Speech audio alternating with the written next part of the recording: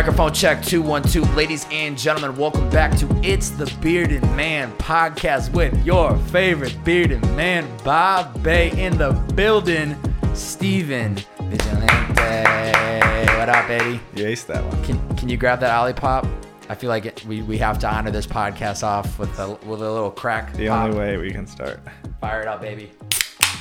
Oh! There's like ASMR right there. Now, for the people, because unfortunately there is no visuals, for the people that are listening, what did we just crack? Just cracked a vintage cola Olipop. And how would you describe what this beverage is, what this brand is becoming? Because it's a rocket ship right now.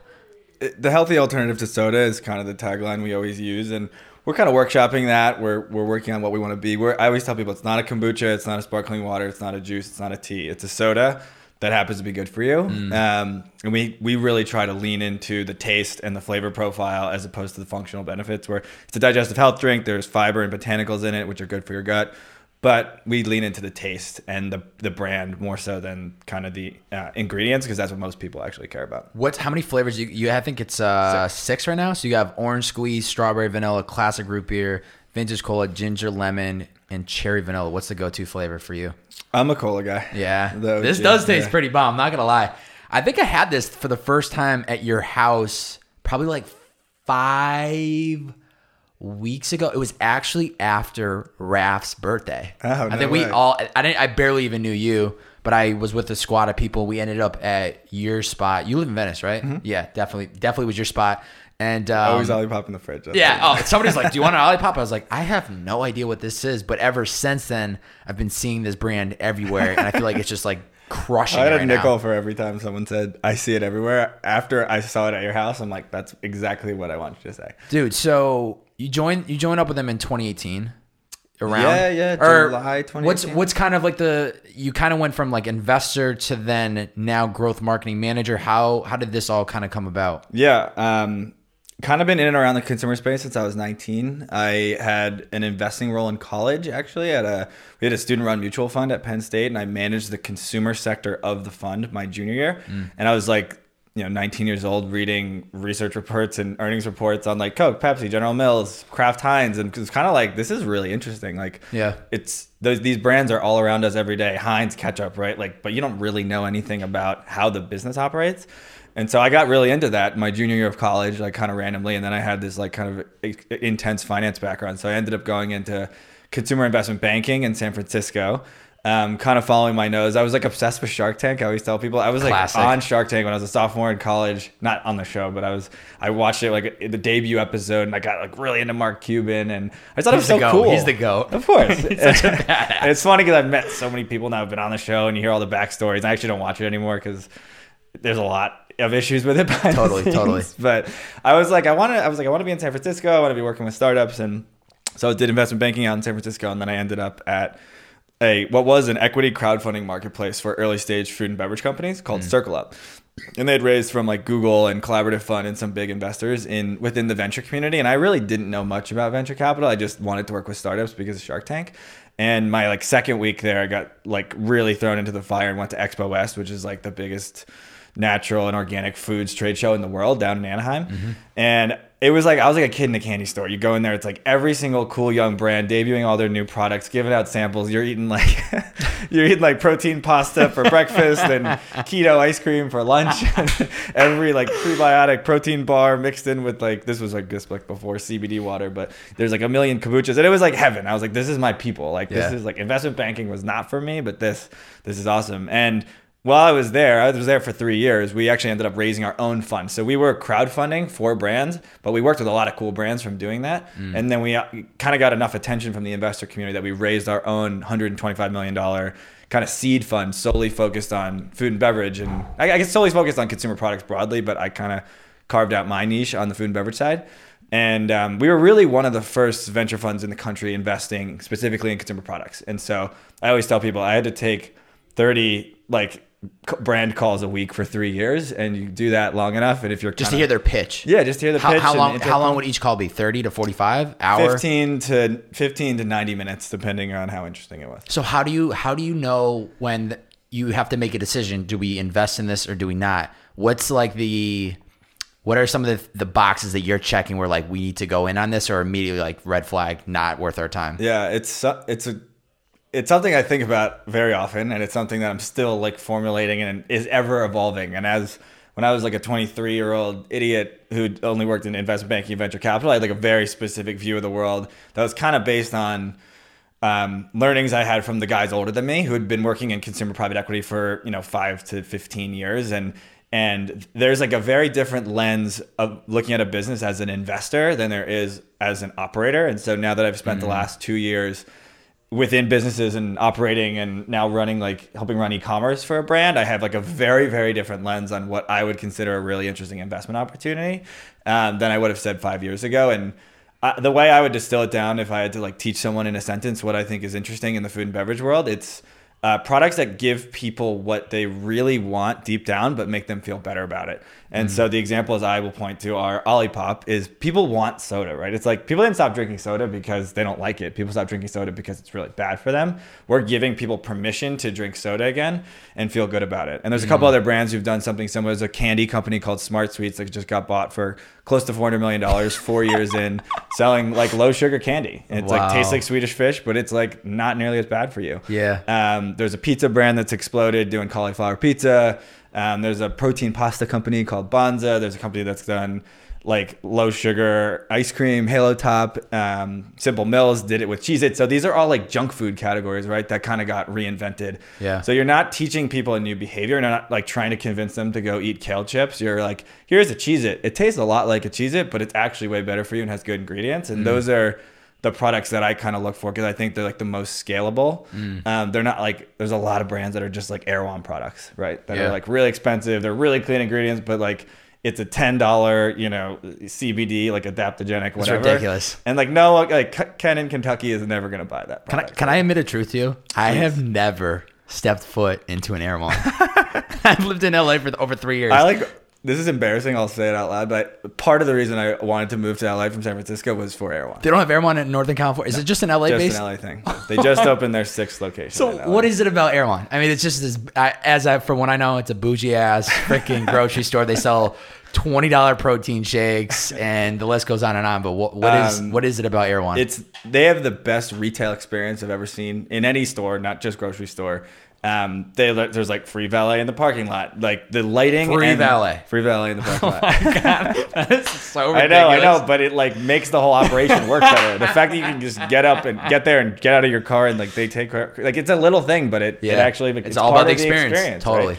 And as a brand person, right, I'm always kind of thinking about like how do you make the customer always. They're so singularly focused on the customer, it's insane. And they also the secret to Erewhon, not secret, but is they have got a hot bar and you get up and you get your like turmeric coconut chicken and your buffalo cauliflower, and it's really delicious. And it's like it's one of those things. It's like you walk out and you're like, how did I just spend $27 on that? But if you're at a restaurant, you're getting the same thing. It's the same price. I've come to realize that I can actually rationalize spending more money on food that's better for me. Because I am a vehicle and I'm putting in good food to my system within reason, but I can rationalize life shift when you kind of make that decision. And again, some of this comes down to like financial means and stuff like that. Totally.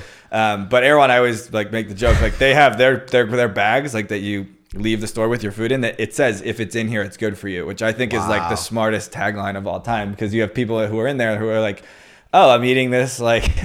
Keto fried chicken sandwich. And it's like, yeah, it's keto, but it's still fried chicken. But, whatever. You can play whatever tricks you want. So I'm curious. Why? It was our first store ever, by the way. Shout out Erewhon was. They were the first store that ever took Olipop on. Were you on the team when that happened or no? I was, yeah. Okay. I was in the pitch meeting and had brought the samples in, and we actually gave them an exclusive. They took us from October through December of 2018. They were the only place in LA you can get it. And to be completely honest, it caught wildfire. Our second month there, we like grew 1,000% from our first month, and we had this like end cap where you like kind of walk into the store and you're in this like big refrigerated cooler. We had the whole thing. Think of like a wall of 200 Olipops. Yeah. And it was like a billboard in the store, and we like blew it out the water. It was awesome because we put all of our effort into it too. It was the only stores we were in, so we were in there. I was in there like almost every day, like sampling back when we were allowed to do that. In a pre-COVID world. And it honestly, we raised our seed round on our Erewhon data. And it's still, the Venice location is still our number one velocity retailer in the country. Wow. Yeah. So when you guys are going in for the pitch, are you part of that pitch, or are some of the founders or other executive team the one actually pitching? So that specific one was me and our social media manager, Alexa, who's now like my neighbor, and we work super closely together because we were the only two people in LA. Interesting. So it was like, let's just go have this meeting. And I knew the buyer. I had known her from my past life. Yeah. And had set the meeting up, and she was like, come on, bring some samples. We'll talk about it. And she kind of like opened it, took a sip, and was like, this is one of the best drinks I've ever had. And I test drinks for a living. And I was like, oh, that's kind of cool. That's pretty good. And she brings the owners in, they try it, and she was like, I want this. She's like, owner of Anawan? Yeah. Oh, and she was like, I want this. She was like, don't give it to Whole Foods. Wow. And so we gave them an exclusive for the first time. How many locations, Anawan? At that time, they were 4, and they've opened 2 more, so they're now 6. So is it all west of LA?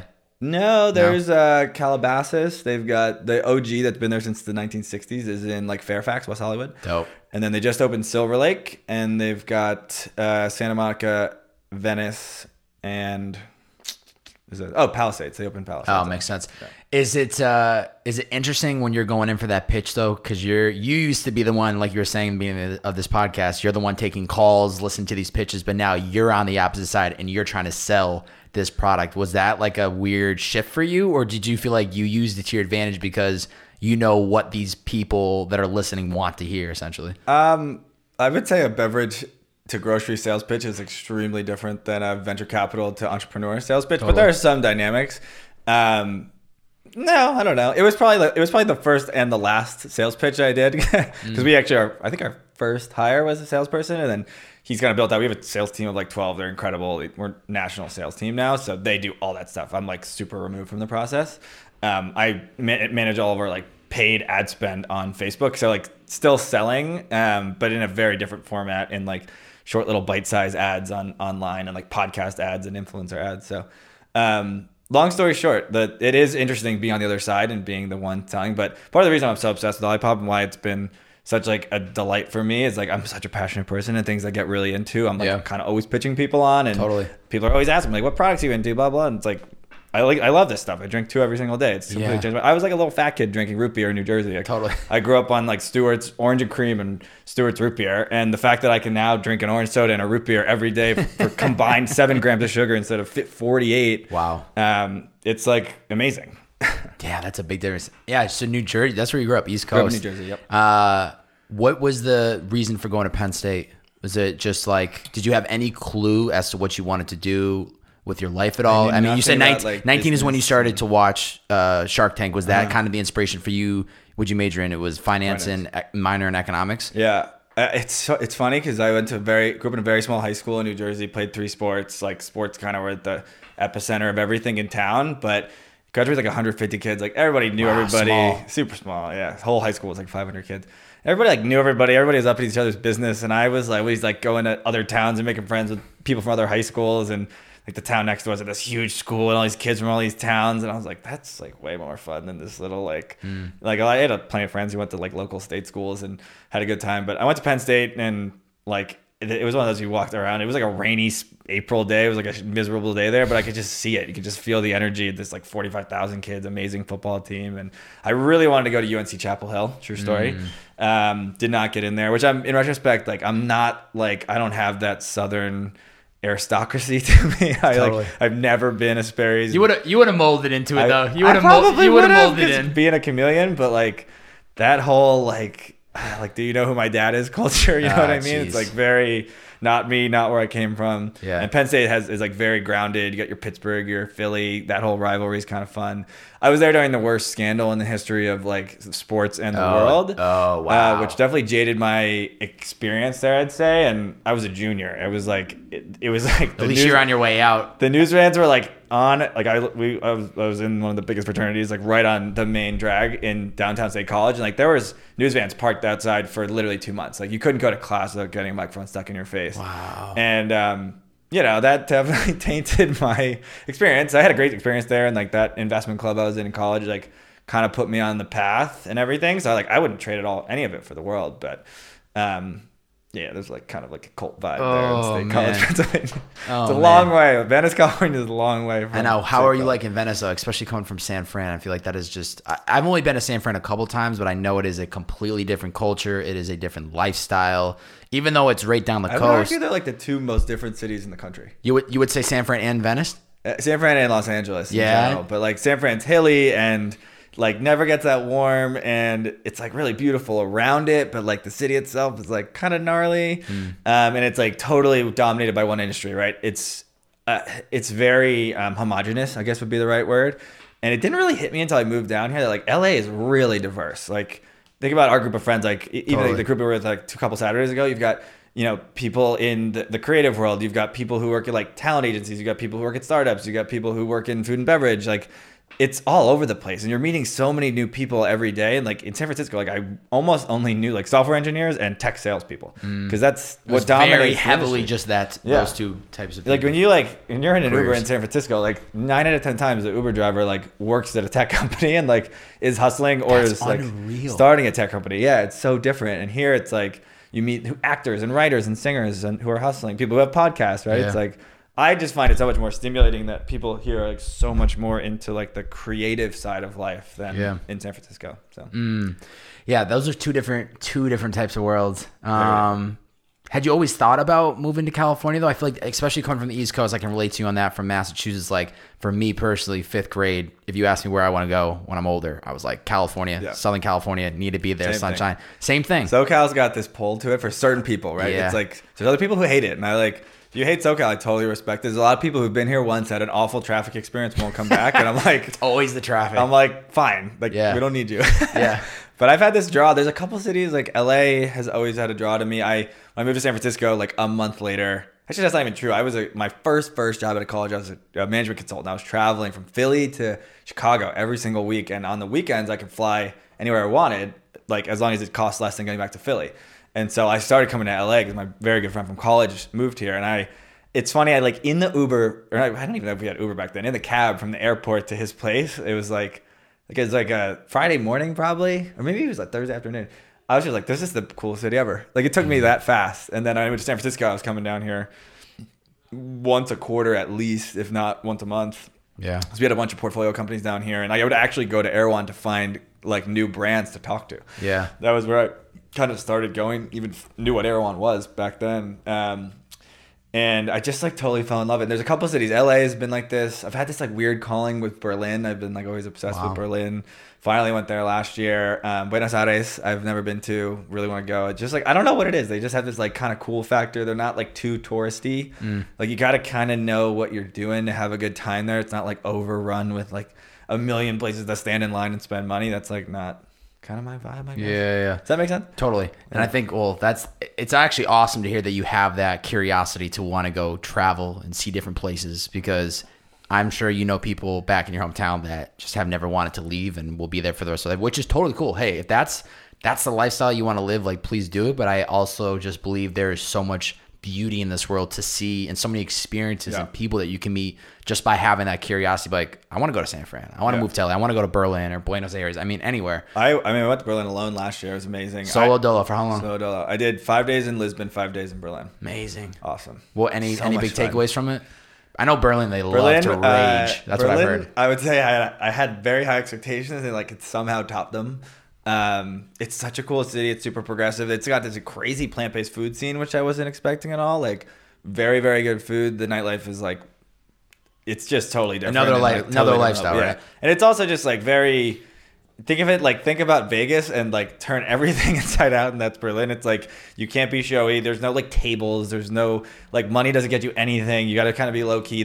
Multiple places they'd ask at the door who you voted for because they knew I was American, and like if I had said Trump, they wouldn't let you in. Really? Yeah, really interesting. Wow. But I tell people this a lot. I feel like I was one of like, I grew up in this town in New Jersey. Everyone like loved where they were from, and like it was very like, I was obsessed with sports and like that was kind of it. I would have said I didn't have a lot of interests. And then my junior year, I went to go visit my buddies who were all studying abroad in Rome and Barcelona. And it kind of like, I feel like it was the first time I kind of like took the top off of like, oh, there's a whole world outside of like the U.S., the New York Yankees, and like New York City and northern New Jersey and Pennsylvania. So that was your first time traveling outside the States? First time traveling outside the States. Yeah. And I just, it lit a spark, and I've made a goal of being international every single year since, and I think I've done it every single year, other than maybe one. And even this year, I made it down to Mexico before the border closed. Damn, that's good. You weren't nervous like traveling to Berlin solo like that? You just like you just go with the flow? Do you plan things out ahead of time? Because I think just thinking of me going international, so I'm like going down to Mexico for my birthday in like 3 weekends, and we have like a group, and it's gonna be great. But I'm thinking like if I just went there by myself, like that's pretty respectable. I love like being able to do whatever I want. Yeah. To a fault too. Yeah. David Lester's probably gonna listen to this, co-founder of Lollipop, and he's like always slapping me on the wrist because I go and do stuff on myself that I shouldn't. But it's a gift and a curse, I'd say. It was incredible. It was really amazing, and I just like was so free, and I was kind of able to do whatever. And you kind of like what I did was stay in hostels for the first half of Lisbon and first half of Berlin to meet people, and then I jumped to a hotel, and I made a bunch of like quasi friends and hung out and went out with them. But then like if I wanted to like go out to dinner by myself, I could do that as well. And that's respect. You just meet people. There's a whole like travel culture, like especially Australians, and a lot of them travel alone, and it's totally normal to be honest. And you kind of like you find each other, and then like I did like a big Euro trip the year after I graduated with a friend, and then she ended up staying in Greece with her family, and I kept going to Prague, and like I met someone in Prague who I'm still friends with, like, and she was traveling alone and had actually like moved there for a bit to teach English, and those things are like, those are amazing. Like those are like some of my favorite people I've ever met. And so, it's such a skill though. I think it's so. I can talk to a wall. Anyone who's ever met me, I could. You could too. I feel like you could be sitting in a bar anywhere and make friends. No, so. I totally can. I think I've never had that type of an opportunity, or I've never pushed myself to really do that. But yeah, I mean that's like throw me in the middle of 100 people of strangers, and I'm like the highest. I try to bring a lot of energy, a lot of positivity. I do feel like Massachusetts, almost more so than like where I'm from, it's probably even more insular. Yeah. Where when you leave the coop, it's like you're like a freak. Yeah, right. Big deal. That's why I got it tatted on me, so I don't forget where I'm coming from. I'm curious though, because you touched on how you post college, you jump around. You go from Deloitte Consulting, Cohen and Company, Circle Up, Chef. Or at any time while you're popping around, are you finding that you're like, wow, I wake up every day, I'm happy to be here? Or do you find like there's the honeymoon phase where you're with them for a year or two and then you're like, this isn't made for me? Or are you constantly just like, what's the next thing? Because I think that's like that's like something we all think, that the next like opportunity is the one, and then you're just like, okay, what's the next thing that I need to be doing? Yeah, it's such a good question. And so just to timeline, I was at Deloitte for 11 months. I was at Cowen for 9 months. That circled up for 3 years. That was like a longer, like I was very invested. And I loved it. I learned so much, and I loved like meeting entrepreneurs, like finding brands. It was so much fun. But it's funny, those first two, like I took like investment banking and management consulting are very good jobs to get out of college, right? And like I'll never forget like calling my grandpa, who's like my rock, right? And everything. And I call him a year out of school, and I'm like, hey, this is like awesome job I've got. Like I'm quitting and moving to San Francisco. And he's like, what? Like he worked his way up from like an entry level engineering job at Bell Labs to like C-level at AT&T at the same company for 37 years. Wow. Right? So he's like, you're doing what? And then like 9 months later, I give him a call. I'm like, hey, I'm actually quitting another job, and I'm going to this startup that does like fundraising for brands. And he's like, are you effing kidding me? Like, what's wrong with you? And like, same thing about, my parents are like, what? But I kind of had this like, it's weird in retrospect to think about it, but like I was like following my gut, and I like Circle Up for me, I like looked at it as like a way to get in with startups and get into this world of like venture capital I didn't totally understand, but like they had backing from really good investors, and the team was like crazy good pedigree. They'd all worked, Harvard, Stanford, like amazing private equity experience. And I was just kind of like, if I can get my foot in that door, like I know I'm capable. Like I didn't have, I went to a big state school, and I didn't work at like Goldman Sachs, but I had the nose for it, and I kind of just went with it. And then I was there for 3 years, and I kind of had this calling to get off the investment side and go work in a brand, learn it from the inside out, really learn e-commerce. That was what I wanted to do. And I call everybody, and they're like, you're doing what? Like, you're moving to LA, you're going to work at another startup. It's like pretty unproven, and like they'd raise some money, but It's funny because the first 2 jumps were the right decision in retrospect. Like getting to Circle Up like definitely changed my life. It gave me an incredible exposure as like a young mid 20-year-old. The jump down to LA was not the right move. Why? That company gotcha. They had raised I think like 40 million or 45 million like a month before I got there, and they were out of business 6 months later. No way. So were they just burning the cash? Yeah. 40 mil, dude. That's a lot of money. It was wild. I mean, it was cover of the Wall Street Journal story, and it was like one of the biggest, startup implosions of whatever 2017. So was it was just bad decision making by the executives, or was it the wrong pretty poorly managed company? Founder was very independently wealthy, had put a lot of his own cash in, and like had built warehouses and like built infrastructure that kind of made it look like it was working, and had some like big contracts that like fell through at the end of that year, and he had like of that money he had raised, like 10 of it went to debt, like 10 million of it, and then 10 million went to a facility. So like it was like really 20, not 40, and he was burning a lot of cash. It was one of those like I was there for like a month, and I kind of got really under the hood, and I was like, oh man, this is not gonna last. This thing is a house of cards, and it's funny because there was a bunch of people who I had kind of called in my like 3 days I spent making my decision to jump, who were like, yeah, I've heard some things about that business. It's not all it's cracked up to be, blah, blah. And I kind of just like ignored them. And it was a really, really good lesson. And like, if there's like red flags, like maybe dig in a little bit further. But in retrospect, it got me to LA, and it moved me down here. And it was one of those, it really punched me in the mouth. I was like I would probably say pretty seriously depressed for a while, because I had like given up this awesome thing in San Francisco and bet kind of like my life on coming down here. Like he was like, yeah, we're gonna raise more money and we're gonna go sell the business, and like it was gone in 6 months, and I was kind of like, what the heck am I gonna do? I'm like a loser. I'm at this like failed startup, and it actually like pushed me out the door to finally give myself the space, I guess, to start my own consulting business, and that's actually what I ended up doing. And as luck would have it, I was like randomly introduced to a woman in San Francisco who was considering making an investment in this pre-launch fiber soda thing called Olipop. And at the end of the call, it was just like a random networking call. She's like, can I send you their deck and get your feedback on it? Like, you sound like you know a little bit about beverage. And I was like, yeah, sure. And I opened it up, and I made it like 5 slides in, and it was just like, this is the best deck I've ever seen. This is like the coolest product I've ever seen. Like, no one's pitched me a healthy soda in like 4 years of looking at this stuff. And I cold called one of the co-founders, and I was just like, hey, I know you don't really know who I am, but I have some like investor relationships at like beverage brands, and like I think I can help you. You're raising money. They were supposed to launch like 2 months later, and that's how I kind of got involved. And I would never have made that phone call if I was still an employee at that company. It was never in a million years. So you were sold off the deck, and you hadn't even tried the product. Yeah. And at this time, this wasn't even launched. Nope. They had samples in like a soda. So these founders, can't be their first rodeo then. Had they, like to go and actually, a lot of founders I think would think through the idea, start, and figure it out as they go. But if they're out throwing around a deck and the product is even available or hasn't even launched, I would imagine these guys knew what they were doing. Yeah, they had a beverage brand before. It wasn't a smash success. Just to be clear, they didn't like go and sell it for a couple $100 million and have like a ton of cash. Like they did pretty well with it. They had like a modest sale, and then went back to their same investors to raise like a seed round, because this idea is actually kind of like an evolution of their last product. They had a probiotic, like a fermented soda product that kind of tasted a little bit more like a kombucha. It was in a bottle. It looked a little bit more premium. You would never have had a sip of it and be like, holy smokes, that tastes exactly like a root beer. It was like, this is like a healthy root beer that's like $4, and it would never substitute for someone who's like addicted to root beer. And this is, to me, that substitute product.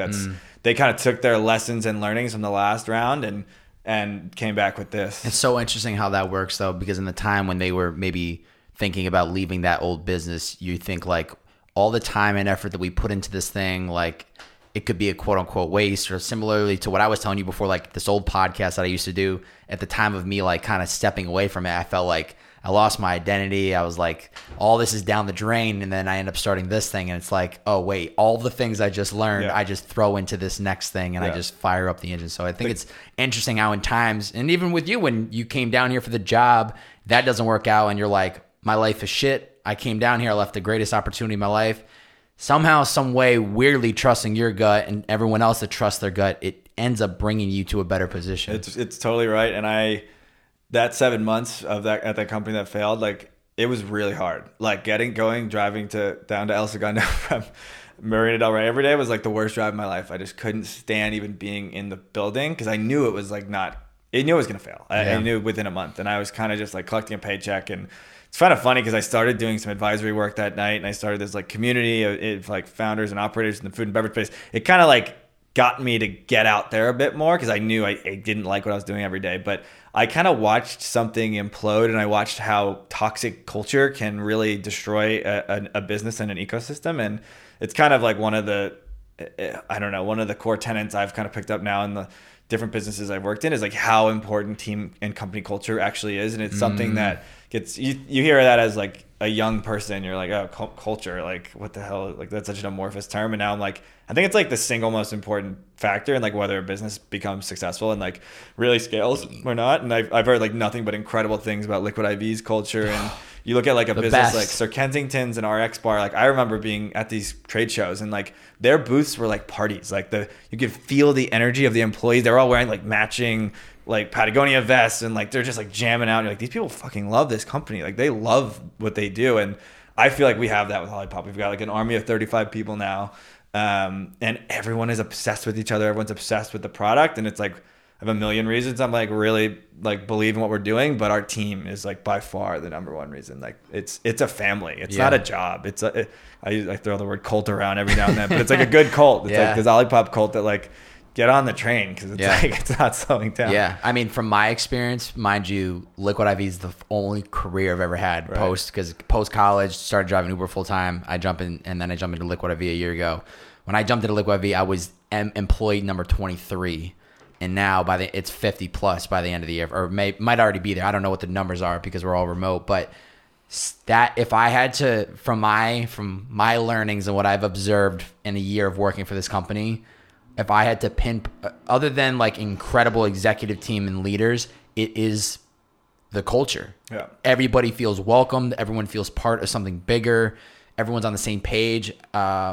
It's very transparent. So I think being transparent with the entire team allows everyone to feel like they have skin in the game or like they know what's happening. Transparency is so important. I was going to say, so I'm curious, like from your perspective, how do you think companies and founders and startups of this size, 30, 40, 50 employees, how do you get everybody to feel that feeling that they look at this baby as if it was one of their own? Yeah, I think about this all the time. I would give like the biggest shout out to Ben and David, the founders of Olipop. Like they have been like pretty meticulously curating this culture from the beginning. And like culture really starts with your first employee. Like if you ignore your culture for your first 10 employees, like you're setting the culture. It's a domino effect. It's a domino effect. And then employee 11 comes along and they're like, oh, nobody gives a shit. Okay. Employee 8 through 10, like they don't give a shit. So like, why do I give a shit? So they've like have been like very intentional with it from the beginning. And I think it's been this big shift because in San Francisco, culture is like, ping pong tables and free lunches and this like, unlimited vacation policy. Like that to me is just all a facade. Like none of that stuff has anything to do with like how people run meetings, how people ask for help, how people even just like word their emails is such a little thing. But like the difference between an exclamation point and a period when you're asking someone below you for help is like makes all the difference in the world. And like that to me is culture and how people communicate and micromanaging the lack thereof. I think micromanaging is like a major culture killer. Like hiring really good people and then like trying to tell them what to do. As like a CEO or founder as you like are not the expert potentially on that topic, like that can really get in the way. It comes down to hiring. We have incredible hiring practices. Like Ben and David are super meticulous. Everybody goes through like multiple rounds. We've got like different types of interviews and like it's really worked. We've had 2 misfires, 2 people that like kind of didn't work out and like we knew within a few weeks and it was like very mutual, like parting ways. But we're like call it like 30-ish full-time people right now and like 2 misfires out of 30. That's pretty solid. Yeah, the one quote that always pops in my mind, I still consume his content, but Gary Vee's content religiously, 2016, 2017, every day, all day. And the one thing that I always heard him say was hire slow, fire fast. Yeah.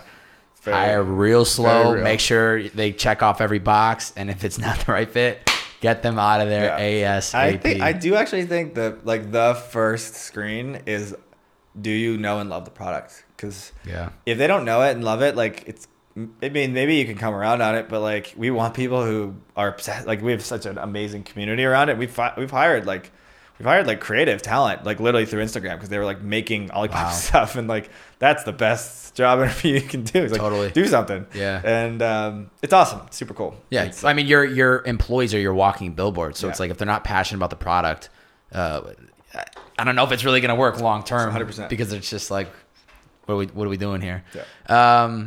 I'm curious, as the growth marketing manager, what has been some of your learnings in the last 2 years? What's worked? What hasn't? Any big successes? Any low failures? Without getting to like the true details, but any specifics? So as a heavy liquid beverage brand, right? Like beverage e-commerce has not really ever taken off. There's a couple brands who've kind of cracked the code. But so we launched like October of 2018 in retail. We didn't even have a website until August of 2019. So we're a whole year not selling a single thing online. Wow. And that was last summer. And then we closed our Series A, call it end of the year last year, end of December, early Jan. Define Series A, because there's going to be somebody listening who doesn't understand what that means. Sorry. It's kind of like your first like proper round of funding, where there's like a true valuation put on the business. There's often like professional investors, not just like friends and family or like angel investors. I go back and forth like if I actually believe this or not, but it's your first like really legit like stamp of approval from the investor community if you choose to raise capital. Yeah. And so we announced it. We raised $10 million in January, which is a very healthy amount for a brand that's been around for a year and a half. And I kind of put my hand up and I was like, we have a website. We've got people all over the country who've never tried this product because we were only selling in California. And we've got I think a pretty good value proposition. There's a lot to talk about with the product. It's pretty pitchable. It kind of makes sense to run ads for. And so we brought in an agency to help us start running like Facebook ads in February. And we kind of like took our lumps. Ads are confusing. We didn't understand like the content strategy behind ads and copy and all that. And that was kind of February, and our pricing was a little too high. We were charging for shipping, which obviously it's hard to sell $50 12 packs on the internet when people haven't tried it before, right? So March 15th, literally March 15th, I was in Mexico City. This is right when COVID is probably about COVID, right? Yeah. Like we made the decision we had made this decision, but we made the changes on the website to cut our prices by 25% and start offering free shipping. And we like killed off one of our like variety packs that like was super expensive and didn't really make sense. And like literally March 19th, the Mexico border closed and like Disney closed. And like that was like the week that the world kind of shut down. And like, it was just hockey stick growth from there. Like I would, put most of the, credit to COVID, to be honest, but people just were flocking to the internet, and they were, now that looking back on it, like Black Friday, Cyber Monday, like the two biggest e-commerce days of the year, like the volume of transactions on the internet for like 6 weeks from March through, mid-March through end of April were Black Friday volumes every single day across all e-commerce, right? So we like happened to start focusing on e-commerce 2 weeks before the biggest e-commerce boom in the history of the world. There was 10 years of e-commerce growth in 3 months, if you look at like the chart of total transactions on the internet. And we were like in the right place, right time. And we've got a good product. We have like an immunity component to what we do, a healthy microbiome. There's like lots of connections between the microbiome and, general immune health. And so people were finding it. And we had just started running ads. So people click through the ads and they buy. And we grew really fast. We grew 1,000% from February to June. And then we kind of like smashed into a wall. Because it was like early June, the world started opening up again. There was all this political unrest. People weren't on their phones 24/7. Like our Facebook costs like doubled overnight. Yeah. And I was like, oh crap. Like there's more to the world than just running Facebook ads. And I kind of like, we didn't have any experts in house. Like no one in our team had ever, run a Facebook ad, let alone worked in e-commerce before. It's all beverage people, right? Beverages are sold in grocery stores. And so I kind of like poked around. I started looking at brands that I think are best in class. Liquid IV being one of them. Let's go. Magic Spoon does a really good job in the cereal aisle. There's a brand called Sakara Life that does these really expensive like meal plans online, but they like crank. And Four Sigmatic, it's another one. They're like, mushroom powder, mushroom coffee, like 50 million plus. They're like, they've been on Joe Rogan, Tim Ferriss. Like I know what, now I know what those things cost. Like you have to be doing well to be on those podcasts. Oh yeah, you're talking to a podcast specialist right here, baby. And the moral of the story was kind of like, if your product's right for it, like these channels, these channels outside of Facebook and Instagram actually do perform really well. And so I actually brought on this guy who'd been at Four Sigmatic for the last 4 years, managing all their podcast spend. Wow. And he's kind of like, to me, like the podcast guy. Like he knows literally everyone. And there's hundreds of podcasts you can advertise on. I would never be able to navigate it myself. I could name like maybe 4 podcasts that all cost like $50,000 to advertise on, which is not what we wanted to start spending. Yeah. And we flipped that on, I would say June to the summer was hard. We were like trying to figure out Facebook. We are trying to diversify away. We tested Pinterest. We tested like these Amazon ads, even though they were not on Amazon, like fail. And then we you're not on Amazon. We're not on Amazon. We were running ads from Amazon. Why aren't you on Amazon? It's a whole other story. It's just that's another question. Okay. We will be in January. Okay. I finally kind of figured out how to do it. Okay, Prime shipping's pretty great. I know. I'm sure it's a lot harder. There's a lot of cases for it. There's a lot of arguments against it. Gotcha. We flipped on podcast, and it's again like if you keep charting all these things I'm saying, there's like so many things that were it's like preparation meets opportunity. It's like how luck is created or whatever that. Yep. I have no idea what that quote. No, you're right. Something like that. Opportunities when luck meets preparation. That's what it is. Yeah. So I committed to podcast in September, and like as luck would have it, we end up on. Do you know Pod Save America is the biggest political podcast in the country? We end up on the episode 1 week before the election that Joe Biden happens to be the guest on. He was on. Oh, I didn't even know he was on the podcast. First 17 minutes of the episode is Joe Biden interviewed, and of course, like it's the most downloaded episode of the year, right? Then there's an ad, I believe, for 8 Greens or Athletic Greens, and then Olipop, and there's like a 2-minute ad read where John Lovett, who's the head, he's like the most well-known guy in the show, who's like a very famous Diet Coke drinker, like talks about Diet Coke all the time. He literally says on this episode that like 2.5 million people listen to that he's never drinking Diet Coke again, and he's only drinking vintage cola Olipop. Come on. And it was insane because we also had that episode the day before. We had Friday and Saturday back to back, so we just that weekend like you guys were just pouring in on this opportunity. I mean, the whole thing kind of worked out really nice, and it was our first go with them. And the host loved it. You never know what the hosts are going to say. The reads are they can be, some of them sound really rehearsed, and they just nailed it. And we had our best weekend ever by 4x. We ended up, up 50% for the month. And we're going to lean in pretty hard on podcasts. Dude, I mean, at the end of the day, that is the sell, is if you can find the host that truly, literally like we were just talking about with employees and finding team members that are passionate or believe in the product or the service that the company's selling. You need to find the hosts that truly believe in the product, because they are your speaking billboard. And in the ad space, you're technically buying a 60-second slot, but they will over deliver because they have for like 3 minutes because they have so much to say about the product, which is exactly what you need. It was the first time I've really gotten goosebumps it was like, holy shit, we are on the map. And it's crazy because you feel it, you see it. We get all sorts of comments. We had an amazing customer service inbound today, someone saying the prayer emoji, I'm so thankful that I found you on Pod Save America. I'm drinking 2 of these a day. It's the best drink I've ever had. And it's that's so cool, right? I kind of forget that, honestly, there really are. To give you context, I'm a very health conscious person. Mm-hmm. I'm very aware of what I'm eating on a day to day. When I do, when it's the weekends and I'm out, I'll eat pizza. I don't give a shit because I'm so good during the week and 99% of the diet. But I forget that there are actually people that are drinking 3 cans of Coca-Cola every day, and they're not. It's kind of like you live in LA and it's a bubble.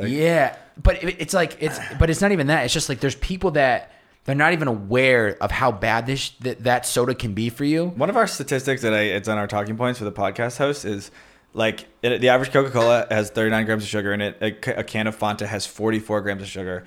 Olipop Vintage Cola has 2 grams. Olipop Orange Squeeze has 5 grams.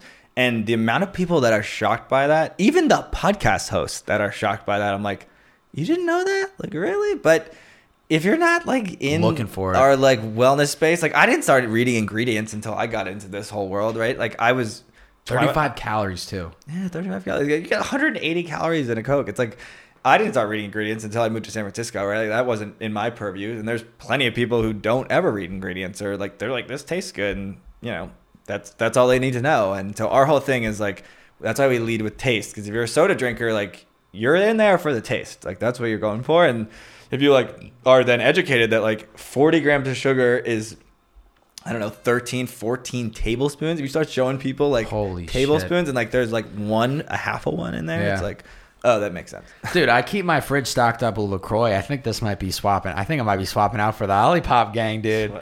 Dude, like just looking at the like low calories, like you were saying, low sugar. Are you like into fiber and the digestive health stuff? I'm into anything that's gonna make me feel better.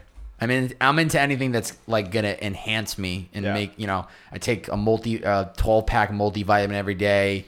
I drink a couple. You chase energy. You good energy. Oh yeah, I need it, and I think that's what keeps me moving and grooving. Yeah. And, you know, early mornings, late nights, just because I'm feeding my body the right stuff. Food wise, are you cooking stuff at home? Or are you like a lot of meal prep or all week? Yep. Grilled chicken, veggies, yogurt, Greek yogurts, protein powdered drinks like shakes in the morning after I work out. During the week at least, like the only time I'm eating out is like on the weekends. Or if I'm out with people, I allow myself to treat myself. But if I'm here, like when you had gotten here, you said, "How's the you made a comment like, what's the food around here?" I like laughed inside because I'm like, little does he know, I never eat out around here. And when I do eat out, I'm usually in Venice or Santa Monica or a different part of LA. So it's like I'm never even eating out in Hawthorne because I prep. Not only is it cheaper and I'm saving myself a shit ton of money week over week, but I just feel better. Yeah. And the amount of time and energy I get back into my life because I'm not going out and driving and trying to find food. It's kind of weird. And my roommates would laugh because they say that living with me is like Groundhog's Day with Bill Murray. And it's so true. It's like I do the same shit every day. I eat the same meals every day. I was talking to somebody this weekend. I was explaining to her my meals, and she was laughing at me because she's like, "You literally are like a robot. You eat the same things all day, every day, man." But it works. It's life. It do works. You do the same like workouts every day?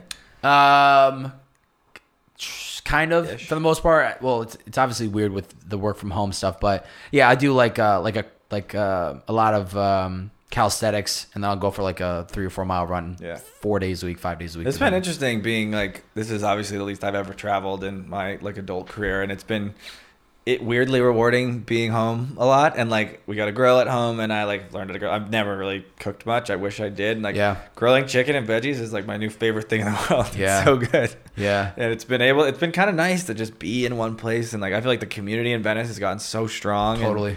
And, it's such a tough conversation to have with people, especially people who are in New York or San Francisco, where like, you know, it's just a different vibe. There's a different energy. They can't just go outside. No. New York City is a whole, the point of living in New York City is to have that, like going down on the subway. Not to be in your little studio apartment. Yeah, I would lose my shit if I was living in New York. But I think it was like the first 2 weeks of COVID, I was like, oh shit, like everybody else freaking out. I'm like, I can't go to the gym. What do I got to do? Ever since, I've just leaned into it. I have made so much progress personally, and like trying to just like have stillness in my mind and thinking about like, what does the bigger picture look like? What makes me happy? What am I passionate about? Getting back into the podcast game. Like that's the other thing. It's like, I'm no longer commuting to and from work. I can like shift gears a lot quicker. Like at the end of the day, boom, right into podcast mode. There's no dealing with the driving. Like, so I feel like I'm more efficient. Have you read any good books in the last 6 months? Oh man, that's all I've been doing. What's your top which 3? Which one have you recommended or gifted to the most people? Oh, Think Like a Monk, Jay Shetty. Think Like a Monk. So good. I would honestly even put that as my number 1 favorite book of all time. Wow. Give me the one sentence on it. The one sentence. Your mind is more powerful than you think. Okay. Becoming Supernatural, Joe Dispenza. That would be the one sentence on that book too. That's a good one. What's it called? Becoming Supernatural by Joe Dispenza. Okay, I'm going to write this down after this podcast because he's like the ultimate mind over matter guy, but from a science perspective. Yeah. And that's what did it for me. It was like, what's really going on in there when what you're telling yourself every day, and why does the monkey mind affect your life and outcomes in your life? And like, you know, you hear the word manifesting kind of thrown around a lot in LA, and I kind of always like, is that really a thing? And then he kind of put science behind, like, you know, someone like me or you meeting a ton of people all the time. Like if you set your mind to something and you have like enough conversations with people, especially when you're like in a connected circle like we are, like you will get introduced to someone who can help you with that. And like is that manifesting? Is that being? I think it's all connected, right? Yeah, I think you have. I had a podcast with somebody a couple weeks ago where they were kind of like, I don't believe in manifestation, blah blah. But I think you can't just sit down and think about what you want and it's like it's gonna happen. Correct. But you're programming your mind to remind yourself of what you want in your life, and so if you can visually see it, you're gonna be able to just that's on your mind all the time. So it's almost like giving intention for what you want in your life, whether it doesn't matter what it is. Like, I'll give you a perfect example. 3 months ago, one thing I said to myself, I said, I've lived in LA for 3+ years. I have great roommates, and I've met a lot of great people through podcasting, but I don't have like a community. I don't have anybody hitting me up like, yo, what are you doing tonight? We're going here, or doing that. Now, mind you, this is the middle of a pandemic. I understand things started to lighten up. People were starting to be outside more. Luckily, we live in LA. There's the beach, and you know, there's a lot of 6 feet social distancing. But I told myself, from visualization and manifestation, I told myself one of my biggest areas in my life I need to put effort into is building a strong community. And how do I do that? I'm going to jump on any and all opportunities. So it's like I'm having that conversation with myself. And then what happens from that moment moving forward? I've met well over 100+ incredible people. I've been saying yes to things. I've been getting invited to things. Like, so then it's like I manifested what I wanted because I told myself and I had the conversation about what I wanted in my life, and I fucking spoke into existence. I did the same thing 3 months ago when I told you I wanted to get back into podcasting. I had this idea. I wanted to get back into interviewing and having guests on the show. I said, fuck it. I'm going to do it. Stop making excuses. Visualize it. Think about it. Go do it. So I think you have to visualize, which I would say is manifestation. And then you have to go out there and actually do the work and put in the reps of whatever it's going to take to get it. And it's funny because there's like, there's like that side of the world, which is manifesting and like putting yourself out there and just saying yes to things and going to do random, like go with some random like hike with some people. And then there's this other book I read called Essentialism, which is about prioritization and like great when book. You're lucky enough to have great legend. When you're like almost like lucky enough to have so many opportunities coming at you and so many like different social events and dinners and this, like you have to say no. You have to like start saying no to things and prioritizing like what there's like the balance of like doing like the most like the highest leverage thing you could be doing, and it's like you get a little transactional if you get to that point. Like if you like are in a conversation with someone and they're like they can't help you, do you walk away as an essentialist? Like no, you don't. Like not every single thing has to be like, oh, I got this out of it. Like I think that's a very unhealthy way to live. But for me, it's like I feel like I get pulled in a lot of directions. It's been really, really critical, and I read it in 3 months ago, and our whole marketing team read it. Oh, that's good. And because we're the same way, we're growing like a weed. We've got tons of places we can market and spend money and throw product at events, and random like different celebrities hitting up for things, and it's like, what do we need to do to get like what is the single thing we can do as a marketing organization to like drive the business forward and like say no to everything else? And it's actually helped drive our marketing strategy, to be honest. And it's been critical, and everyone loved it. So I would say must read as well. But yeah, no, that's a great book. And I would say if you ask the one sentence, what's the big takeaway? It's he draws a circle for people that are listening. Imagine drawing a circle and pointing an arrow out from every direction of the circle. It's your energy's going in every direction. It's like these little arrows. It's these little arrows, mini arrows. But then half an inch. He draws another circle and he draws a 5-6 inch line with one arrow, and it's about like what happens when you just focus on that one thing. I took a picture of that. It's in my favorites. I look at that's so good. At least once a week. Yeah, that's so good. And what's so interesting that you're bringing that up is like I think about 3 years ago I was saying this is what it comes down to with essentialism. I think it is across any area of your life, whether it is business with Olipop, whether it's your personal life, whether it's fitness, whatever it might be. You have to figure out and prioritize what matters most to you in this moment in time. 3 years ago, my number one priority was meet as many incredible people that I can for a podcast. Like I need to get people in for this podcast, and I'm going to drive Uber full time to fund it. And that's those are the top two priorities. Going out and meeting people and going to like a yoga session, it was not even a thought to me because I was like, I have way too much to lose by not putting time and energy into the first two. But then it switches over, things change in your life, different chapters, different goals. And so then it's like, now I went from a place of saying no to every opportunity socially to saying yes. So I think at the end of the day, when it comes to essentialism, it is just about focusing on like, what is your true north?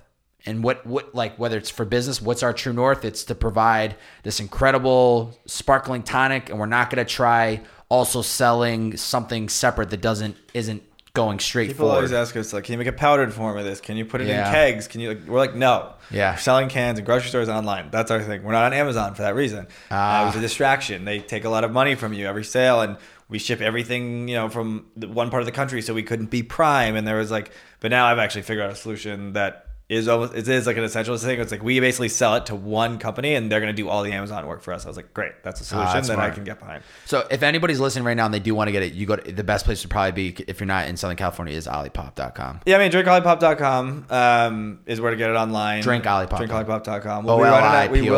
Will this be live by Black Friday? This won't come out until December 7th is a Monday. What's the following Monday? That's the 14th. 14th. That's when this will come out. Okay. So drinkolipop.com. We are in 5,000 stores across the country. We're in most Whole Foods stores. We're in every Sprouts store. Wegmans up in the Northeast for the folks up there. Yeah, we got those in Boston. We got Air One, of course, here in LA. And then Kroger was our big launch store. Kroger's the biggest grocery store chain in the country. Most people in SoCal and the Northeast don't know it, but it's along a lot of the Southeast and the Midwest, 3,000 stores. Wow. And they actually own a bunch of other grocery store chains that maybe you've heard of. They actually own Ralph's here in LA as an example. So we picked up 1,000 of their stores, and that's very mainstream. Like that's super important for us because it's like we need to be big in middle America. There's a lot of brands, and I talk about this a lot with the investor world, that like do really, really well in the health and wellness communities in New York, LA, San Francisco. They blow up, they grow really fast, and then they like try to go like sell at Walmart in the middle of the country, and the people are like, what the fuck, you're trying to sell me this $5 like CBD sleep drink? Like, get out of here. You got to know your market. You got to know where the people are. And a lot of brands can't make that jump. It's like a big thing. Liquid IV killed it in Costco, right? They made that was jump. It. I wasn't with the company, but that was the moment that really set the thing on fire, and the firework went off, and then everything else is just picked up. And I've always told people this. It's another thing I've learned. Selling powders on the internet is like really the best business. Powders are often ritualistic. You use them every day. Yeah. If you get into somebody's routine, and they are often the highest price to weight ratio. So they're valued high by the consumer, but they're really light and easy to ship. And Four Sigmatic, Vital Proteins, Liquid IV. Yeah. You know, Liquid IV started as a bottle?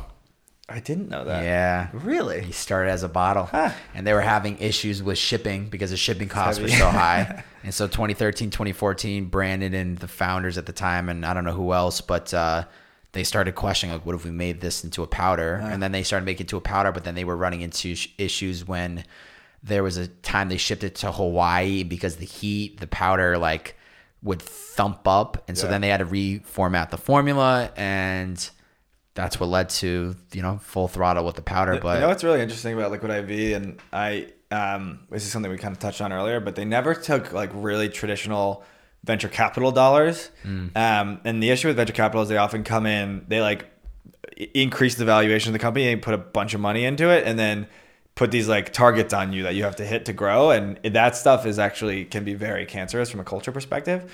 And it seems to me like Brandon really built the business exactly how he wanted to. And there's a lot of investors who would have said, don't go to Costco this early. Don't give them so much of your business. Like Costco can destroy a business if you don't do well. Because if you put all your eggs in one basket, you start hiring, you start. Right. And if you're not selling, they will sell your shit back to you, and then you probably can't sell it to anybody else. And that could destroy a business, but he did what he wanted, and kudos. Yeah. He never had, as far as I know, I don't think they ever had any big investment firm in there.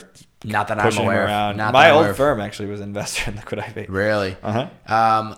I'm not saying this because I work for Liquid IV, and I fucking mean this, and I would love to clip this episode in 20 years and be like, I remember when I said this, but I feel now don't get me wrong, all the executives, everyone on the team is like, they crush the role that they're in.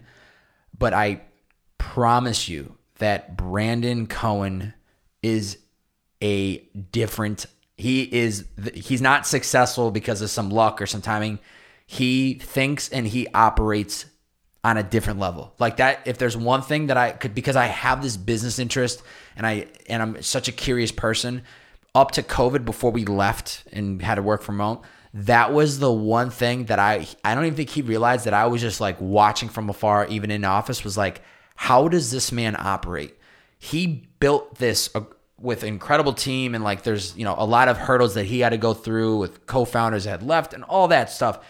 But to see somebody operate at the highest level, and then to even see the scale even after we went remote, this guy's Kool-Aid is different than a lot of people's. And not to say nobody else can become that type of entrepreneur or CEO and founder, but what it takes to actually do, I know that's not for me. And I think that's one thing I'm really starting to realize is I always think, and maybe I still think in the back of my mind, that like I am a number one, but I've seen so much value at being a 3 or a 4 person and having somebody above me to like ask for help and learn from and grow from. And obviously, you know, somebody like in his position, he had board members, and I'm sure he had family members or other investors that maybe he was leaning on. But I really, when I had this opportunity to jump on the team, I was laughing because I was like, I don't even know if I told him this, but I was like, it does not matter what this man is selling. I'm on his ship. Yeah. Because it's the entrepreneur. It is the mindset. It is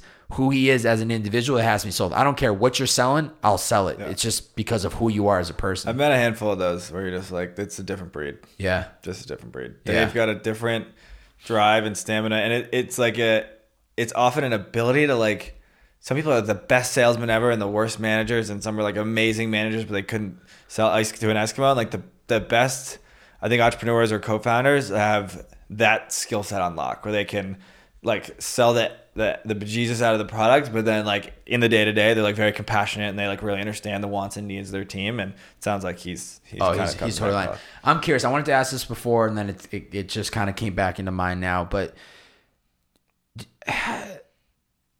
I really believe like you got to be passionate about what you do, right? Couldn't agree more. Very important. But I also am curious from what you've seen, especially being on like you've been, I feel like, on almost every aspect of like growing a business, whether it was like actually working with Olipop or, you know, VC life. Is it a problem when you hear founders like saying like, yeah, we're going to sell at blank? Like, would you say the majority of these founders are genuinely starting something because they believe in it? Or what's the percentage that some of them are like, yeah, they like this idea, but they're really just in it just to sell the shit out of it and walk away? Like, we got acquired by Unilever, and Brandon's not going anywhere because he's super passionate about the product, and that's fantastic. But like, it's a very good question. It's a weird thing that I come across in founders, and they're already talking about like, yeah, we're going to sell it at 100 million. I'm just like, no, you're not. What? No, you're not. But also, like, why? Like, are you really passionate about it? It's funny. This is another topic that comes up a lot. There has been this renaissance in the health and wellness space, and like food and beverage and entrepreneurship, all that combined, has never been sexier. It's also never been easier to start a company. Like, there's enough resources out there. There's enough venture capital dollars and just like general interest in the space that you could like kind of raise money on an idea at this point. And there's a lot of like, a lot of MBA students, a lot of people who are kind of just like, oh, I'm like into this industry and like I'm going to start a company because like it's cool to start a company. And the issue is like, that doesn't cut it with consumers. Like to me, like going back to your question earlier around like, what do I look for and like, what do I like to personally invest in, is like founders who are really truly solving a problem in their own lives, and they are coming up with a solution to a problem that exists in their life that they think other people have, as opposed to just like looking at some research reports in your like MBA entrepreneurship class and like diving into, you know, I think this is a category that I want to build a company in. It just like, to me, that doesn't like really like cut it. Like Ben, the co-founder of Olipop, is like dropped out of college, formulated his first digestive health drink when he was 19, has been formulating digestive health drinks for 15 years, like could not care more about like the microbiome and like human health on a global scale. And like, this is his like, you know, vehicle for doing that. And like, you meet him and you're like, this dude's the most passionate and smartest human I've ever met. Like, I'm going to bet on him versus like, there's so many people who like just want to like, throw up a store on Amazon and like see what happens. And it's tough because it's hard to scale that at the end of the day. And I think it like really you can tell in our marketing and our communications, like the like chutzpah behind the brand, like the team eats, sleeps, breathes it. It's very real. And it's hard to fake that too. Yeah. And I kind of say this line a lot, but it's never been easier to start a food and beverage company. Like there's so many resources out there, but because of that, it's also never been easier or harder to scale it. Yeah. There's so much competition. You go to Erewhon, there's like 2,000 drinks in there. I'm like, it's a dogfight. I feel very lucky that we've like been able to kind of carve out our niche and have had some success. And there's like 5 like healthy soda brands now, kind of like similar-ish to us in different ways. Which I think is like a sign that we're onto something. Like we're like building this like functional soda category that didn't exist before. Totally. Which is kind of cool. One question that I think people can ask themselves, and I think it gives you a good idea if you're heading down the right path, is would you still want to be doing what you're doing today if you could never make another dollar doing it?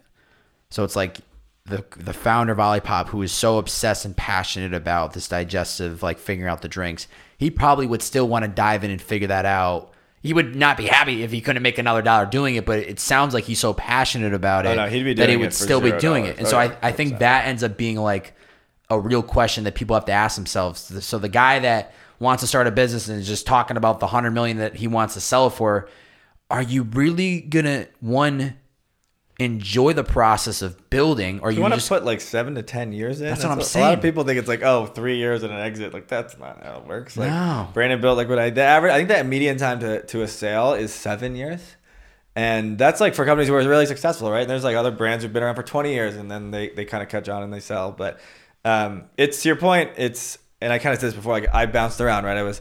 I changed jobs a bunch, and I was kind of always hunting that feeling of being obsessed with what I was doing. And like Circle Up was kind of the closest. I was obsessed with the founder side and finding brands. There's like some internal issues there, but so I was like always like looking for the next thing. And then I came down to LA and I was like bouncing around. I was consulting for a while, and I had that company that failed, and I was always like looking for the next thing. And you meet people and you're like, oh, I'm gonna go work with that guy, and then you do some work with them. Like, I don't know about that. And I was just like, I was craving that like obsessed feeling every day, and it's been so relieving that I found it with Olipop. Like I'm totally obsessed and totally bought in with what we're doing every day. And it's like, from like coming back to the essentialism thing, it's allowed me to say no to a lot of stuff. Like if something doesn't like something comes up that doesn't like ladder up to like somehow help us at Olipop, or like apply to like some like if some like random person reaches out to like pick my brain on something, if like they're not like some e-commerce expert that can like help me with something that we're working on, I'm like, no, I'm sorry, I don't have time for that right now. Like I'm way too busy on my day-to-day stuff to like chop out an hour to like at 2 p.m. on a Wednesday to just, like, get coffee with you. Dude, that is something that I think most people don't think about, how much time that stacks up over time. Like I've gotten really good at now, and I think it comes down to how you communicate the no, is really like how you can be professional and people don't like take it with a grain of salt. The whole chapter in Essentialism about how to say no and get respect for it. And this is my judgment now. If it's not an absolute hell yes, this gets me excited, I say no. Yeah, it's just not worth. Love it. Because there's been too many times in my life where I commit to something, I already regret it. I'm driving to the thing, I already regret it. I'm in the thing, I regret it, and then I'm pissed off for the next week because I just wasted. It doesn't matter the amount of time. I'm sure anybody, especially yourself or anyone out there, you should value your time at a very high level. Like, I don't care if you're working at a grocery store. I've been there, I've done that. I don't care if you're selling shoes at Finish Line. I've been there and done that. I don't care if you're making minimum wage. You should value your own time at a very high price tag. And if something doesn't excite you, you shouldn't do it. Have you had situations where you like regretted saying yes, you're going there, you're like, why am I doing this? Why am I doing this? And then you get there and like something magical happens? Yes. Because I've had a couple of those, and it's like made me question myself when I really don't want to do something, because I'm like, is this a sign? Totally. Do I need to go there? Okay, so similarly, I think I'll give you an example. Is like, so here's a good example. When I'm recently trying to build community, I found out there was this running club in LA, based out of Santa Monica. It started in West Hollywood. It's called Grand Running Club. That's great. I see. Yeah, of course. It's not that I was nervous that I said yes, but I was nervous driving there because I was like, I know nobody that's coming here today. 9 a.m. on Saturday. 9 a.m. on Saturday. I'm not gonna know anybody there.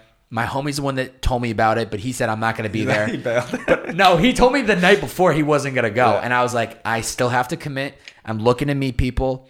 I'm a runner. I know there's going to be like-minded people, and I just got to show up and do it. And so it's like, I wasn't mad. I wasn't like, shit, why did I commit to this? And like, I'm going there. But I had that like, and then I did it, and it was magical. I started meeting people, and then I kept going, and I started meeting more people, and I started networking. So it's like, They've got a good crew. I've been there. Yeah, you just like, you have to, my buddy John I met in Venice like last August, and again kind of got connected. He works at a company called Seed. It's like a probiotic supplement business that they've done really well. And we met, and like he was kind of like on the phone. He was like, "By the way, I'm throwing this like wellness retreat in Mexico next weekend. Are you down?" And I was just like, "No way! Like I'm not doing that. Like go to Mexico." He said 250 people. I was like, "What? Like what do you mean? Like what the hell is a wellness retreat? Like what do you mean you throw like you have a job? Like how do you do this?" And I called my buddy, called another friend, and they're both like, "Yeah, let's do it." Like he was like, "You had to go camp," and this whole thing. We're driving down there. We're like going across the border. It's like an hour and a half line crossing the border. It like was a whole thing, and I was just like, "What are we doing? Like, why did I say yes to this? Like, I gotta like, I don't know." And it was the best weekend of my life. It was like I met 100 people there. Who it was first of all, I was like on a vineyard in Mexico that John's co-founder and Yankee's parents own, and like $200 a person, all you can eat and drink for the whole weekend. We did like every wellness modality you could do. It was the first time I ever did breath work. First time I ever did a sweat lodge. We did a cold plunge. We did meditation. It was amazing. And then of course Saturday night kind of turned into a party. But it was like one of the best weekends I've ever had. And these people are like have become that community in Venice for me. And like I think was regretting driving down there. It's funny like, coming back the other direction. It was like that was can this be my life forever? Like I was like. Don't question yourself. Yeah, I've been really diving into this type of conversation through like even just through like meditating and the books that I'm reading, very spiritual, kind of like Think Like a Monk. Trying to just be so much more open-minded to just like trusting this is going to sound very guru or like whatever, but just like going with the flow of life. And even similarly or kind of on the same thing what you said earlier, because I definitely have done that moment where I'm having a conversation with somebody, I'm assessing, is there anything I can get out of them? No, I need to keep it moving. I'm now just at a place where I'm just trying to just go with the flow of life and just be so present that like, had I met you on the street and you said, "Yo, I build cardboard boxes for a living," like not process like, "Oh, this guy's not going to benefit me." Like embrace the moment and try to cherish like this moment that I'll maybe never have again with this person. Like tell me more. Like or I don't know. I'm just like trying to weirdly like love every moment of my day, of my life, which is like so hard to do, and I catch myself slipping from time to time. But like I'll give you a great example. Before every podcast, I do these like fucking pre-hypes videos that I put up on my IG story. I'm like bumping music, dancing in the mirror before every podcast. And the reason that I do that, I don't think people realize, is because I want to treat every single podcast the same level. I don't want to just mail it in because my boy's coming through for the podcast. So like, we're just going to shoot the shit. And then next week I got like this big celebrity, so I got to get real hyped. I want to treat every podcast at the same highest level because I want this to be the best conversation I've ever had. I want this to be an incredible opportunity and experience for us both. And I want to do that for the next one and the next one and the next one. So it's like I'm trying to duplicate that across everything that I do in my life. Even in the mornings when I'm like, here we go. The first thing I do when I wake up is work out. And I know the workout I'm doing and I know it's the same routine. But how can I ground myself? How can I be present? How can I slow my mind down and not fucking think about what I got to do later in the day or how this is the same workout I did the other day? And just by like paying attention to the objects in the room, or like I go outside to do the workout, I'm looking up at the fucking moon. I'm like, holy shit, that thing is so far away. And it's like, it just like, it grounds me for a second and it kind of resets me. So I don't know. I'm trying to like just enjoy every single moment, even the low moments, even the highest of highs. Enjoy every moment. Every moment. This tattoo says read slowly. And it's just kind of my like, it's one of those, I tend to read too fast, and I'll like read a page and be like, what the hell did I just read? I have to read it again.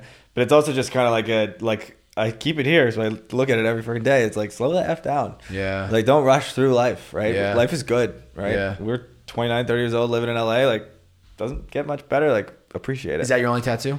No, I've got a bunch. What else you got? Got my family's initials on my forearm. Oh, that's dope.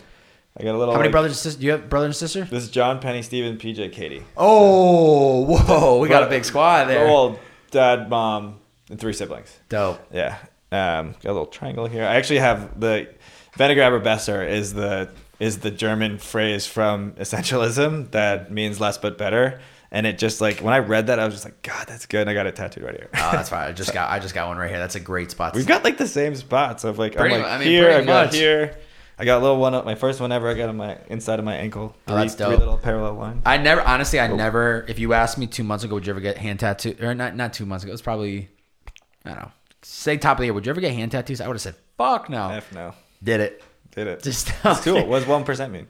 1% growth per day. Okay. Yeah. I feel like it's tough talking about tattoos on a podcast so I can't say anything, but no, yeah. Well, you can describe it. I still think the audio conversation and storytelling is beautiful. Like when I'm listening to podcasts, I'm maybe because I podcast myself, that I'm like trying to visualize the conversation and like things that they talk about. Yeah. But yeah, I don't know. I love tattoos. One thing that I saw and I definitely want to hit on with you is Minds Foundation. You're a junior board member, and I had read something that said Stephen is passionate about mental health as it has impacted both him personally and many people in his family and professional network. What have been some of mental health challenges you face in your own life or that you've been a part of and had to help others? Yeah, it's funny coming back to that wellness retreat in Mexico. The founder of mine spoke there. There was like a distinguished speaker series thing, and they had like 6 different people speak for 15 minutes, and like every one of them was awesome. He's psychiatrist. I always confuse psychiatrist and psychologist, but from India. Like India is like 1 in 3 people have mental health issues. Started this foundation to help kids with mental health issues in India 10 years ago. Brought it to LA last year. Spoke at this event. I was kind of like blown away. I was like, this is what he's doing is amazing. And then he had an event in LA, and all he did was just ask if I could bring some Lollipop there. I was like, sure, like, can I come? Like, he was like, of course. And it was a panel about suicide prevention, which like I was like, well, what does that even really mean? Like, let's see, like how do you prevent suicide? And there was actually 3 people on the panel who had attempted suicide, and 1 whose brother had committed suicide. And I was like serving a Lollipop, right? So I was like the last one to sit down. I literally was like, everyone, no one sits in the front row, right? At a little panel at a little space in West Hollywood. And I'm sitting in the front, and I'm just like 3 hours go by, and it's like the most intense 3 hours I've ever had in my life. Like I never heard people talk about this stuff before, and I was just kind of like totally moved by it, and was like, this is like needs to be, more people need to hear this, because more people need to know that this is going on in the world. And I feel very, very lucky that I have never been through really serious trauma personally, and like had an awesome upbringing and all that stuff. But like studies show that anywhere between 1 in 4 and 1 in 2 people have been through trauma, whether that's PTSD from overseas or like a sexual assault or a child abuse, all that stuff. And it's like it really opened my eyes. And I had like an uncle cousin kind of had some issues, and I've actually seen more of it in the entrepreneur world, and just like seeing the dark side of entrepreneurship. And I like feel like I'm kind of like a confidant for a lot of my friends who started companies, and it's really tough as a founder. Like you can't complain to your employees. You really can't go to your investors with the negative stuff. It's like your spouse, if you have one, who gets the brunt of it, and close advisors and friends who like aren't maybe professionally tied to the business. And so I've gotten a lot of those calls of like, how the f- do you deal with this?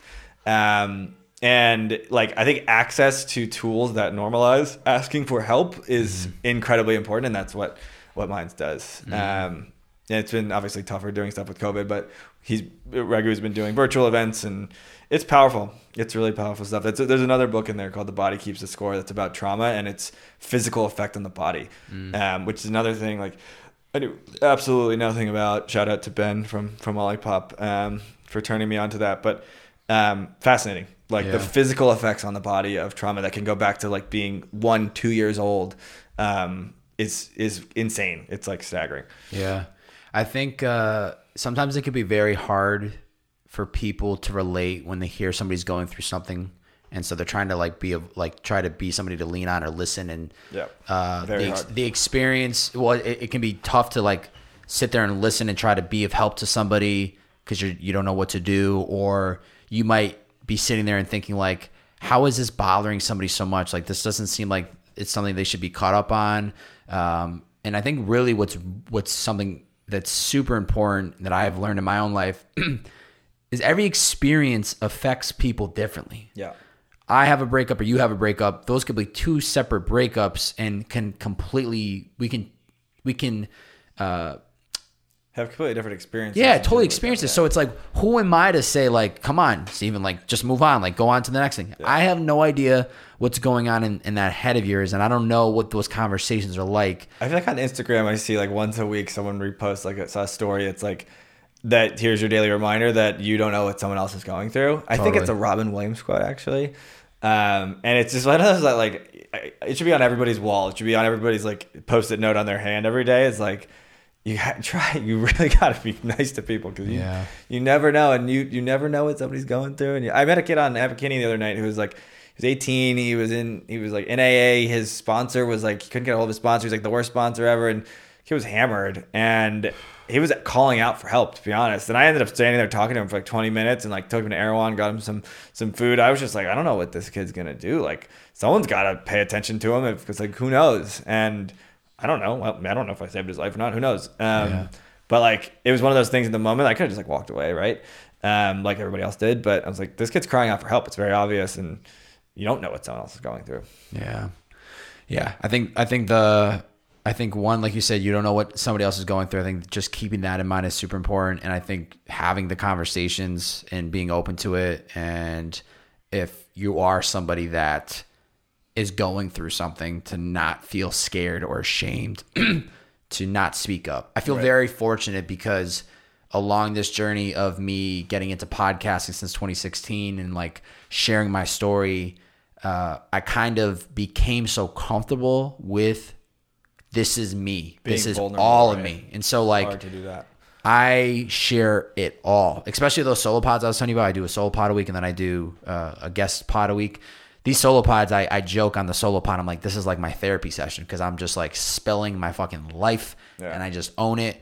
But it weirdly feels like so good. There was a podcast I did a couple weeks ago, by far the most vulnerable, open podcast that I have ever recorded. It was something that I knew I wanted to do for a while, but I kept making excuses not to do it. And I just was like, I'm just going to do it. And then I did it, and it opened up on like my previous like relationship with women and how I've allowed society's expectations and thoughts and views on life like really screw up my head. I'm like, I'm supposed to be the guy that's just going out and hooking up with chicks all the time. Like I've allowed, and if I'm not, then I'm not a good looking guy. I'm not a cool guy. So, and to just say that and go into a lot more detail, it was like the most freeing feeling in the world. Is the word, right? Yeah. Cathartic. Yeah. Cathartic. And it just felt so good. But then I forget that like there are people that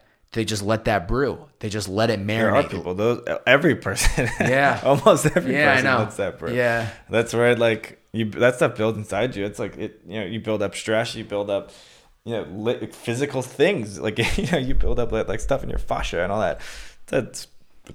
It kills you. Yeah. Slowly but surely. Yeah. You gotta let that shit out. Is there any area of your life you're putting more effort into? You feel very well balanced, or is there anything specific in your mind that you need to put more effort into? Maybe this is like sort of a throwaway answer, but I do feel really good when I make food. When I'm actually making my own meals, it's like a little thing, but it's like I have a little bit more control there, and it's like so much better than eating out or getting delivery, and so much cleaner. Like I learned how to grill a couple months ago, so I've gotten into that. Shout out to my roommate Lucy for teaching me how that works. Yeah, that's like a little simple thing, and then I guess like to be completely honest, is saying no to more things. Like it's been the number one thing I think about is like how do I start saying no to more things politely without pissing people off, because like I have to be so ruthlessly protective of my time right now. Yeah, because the days are busy. Yeah, and they're super busy. So when you're saying yes to things, is it usually like just like every day there's a lunch you're going to? Is there like a dinner? Is it the weekends? Like when you say that you need to start getting better saying no, are there certain occasions you're saying yes? Or even when you say yes, do you feel happy that you said yes?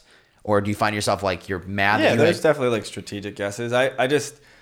I have developed enough of a reputation in the food and beverage world where, you're networking, you're starting a beverage brand and whatever, and you meet someone who's like, oh, you gotta talk to this guy Steve. Like he's doing all these things in the beverage world. He's got this like Slack group and this and that, and I like. So it's for their value. It's not for you. It's for them to benefit, not necessarily I joke you. I'm like going to start a company called Can I Pick Your Brain? Because I get like. You get that a lot? I get a lot of those. And I love it, right? It's a cool thing. It's kind of a badge of honor, right? It's like you're somebody people want to talk to about things. It's kind of cool. And I asked for so much advice along the way. But the reality is like I don't have like a lot of spare hours to just like dish out free advice anymore. And I'm not like when you're in the investing world, like that's kind of the game you play is this long game. You're meeting with founders. It might be too early, but like you never know. They could know someone else, and like you're just kind of playing this like relationship networking game. And I played that for 4 years, and it's been like really, really rewarding to like be solely focused on like running our paid growth at Olipop. That's like my singular focus at work right now, and like. Yeah, it's like fun. I love meeting new brands. And I still do those things, right? I went out to dinner with someone on Sunday who's starting a drink company here in LA, and she was great, and gave her some pointers here and there. But I just like don't have time to do like 4 of those a day like I used to, and so I have to be like super strategic. And to my kind of coming back to my point earlier, it's like really easy to start a food and beverage company right now. So there's like plenty of things that kind of get sent my way that I'm like, I don't know if that like deserves to exist, and ipso facto like deserves like a lot of free advice and connections from me. And so I'll pick and choose stuff because I also do some of my own investing too. So some of these things are like how I've found stuff that I've ended up investing in. So like there are certain things, don't get me wrong, that I like end up falling in love with. It can benefit. It definitely can benefit for sure. We got to give a shout out to, I know that you got 3 of them in your bio, 3 Wishes cereal, Jot, and then Madre Mezcal. Is that how you say it? Madre Mezcal. Yeah. Mezcal brand based out of Venice. What is it? Is that tequila? It's mezcal is like tequila is like darker, smokier brother. Okay, so you got tequila, you got cereal, and then what's Jot? Jot is a super concentrated liquid coffee. So you got a little bit of everything, dude. I honestly like 3 Wishes cereal. How is that? Is that bomb? It's amazing. It's so good. I invest in stuff that I want to use every day. Or can use most days. I don't drink mezcal every day, but mezcal goes really well. So do you wait for these opportunities to just get like presented to you, or do you go seeking them? Like, you tried the product, you're like, this is really good. Let me hit these people up and see if I can invest in them. It's a mixture of the two. Jot is an example. They're like one of the first hires I went to college with, and she's worked in like consumer focused PR for the last couple of years, and messaged me like a few months before they were launching, like, hey, can I send you products? Like, would love to get your feedback. And I love to get the products. Like, I love trying them. I love posting about it, getting people's feedback on it. And I never drank coffee in my life. You got a big. I saw like your post earlier today. You got a big coffee cabinet now. Now I got a big coffee cabinet. Things have changed, huh? Well, my roommate's big into coffee too, but I had never drank it. It like made me jittery. Just like something I never needed. I'm high energy. You're high energy. I just get up and go. And then I had Jot, and it was like I put like a little bit. Fill up a glass with water, drop an ice cube in, pour it like a tablespoon of this liquid into a spoon, and drop it in the water, and like you perfect cold brew in 10 seconds. Ooh. To me, that's like light bulb. It's like I'm obsessed with this product. The way that they extract it, like I don't fully understand all this, but like the caffeine uptick, like I never get clammy hands from it. I'm not super jittery. Like it totally changed my like purview on how coffee affects the brain, which was like a huge unlock for me. And it's so simple and it's so easy to explain to people. And like there's no mess. You're not grinding beans. You don't need a big coffee maker. It's like water, shot, ice, boom.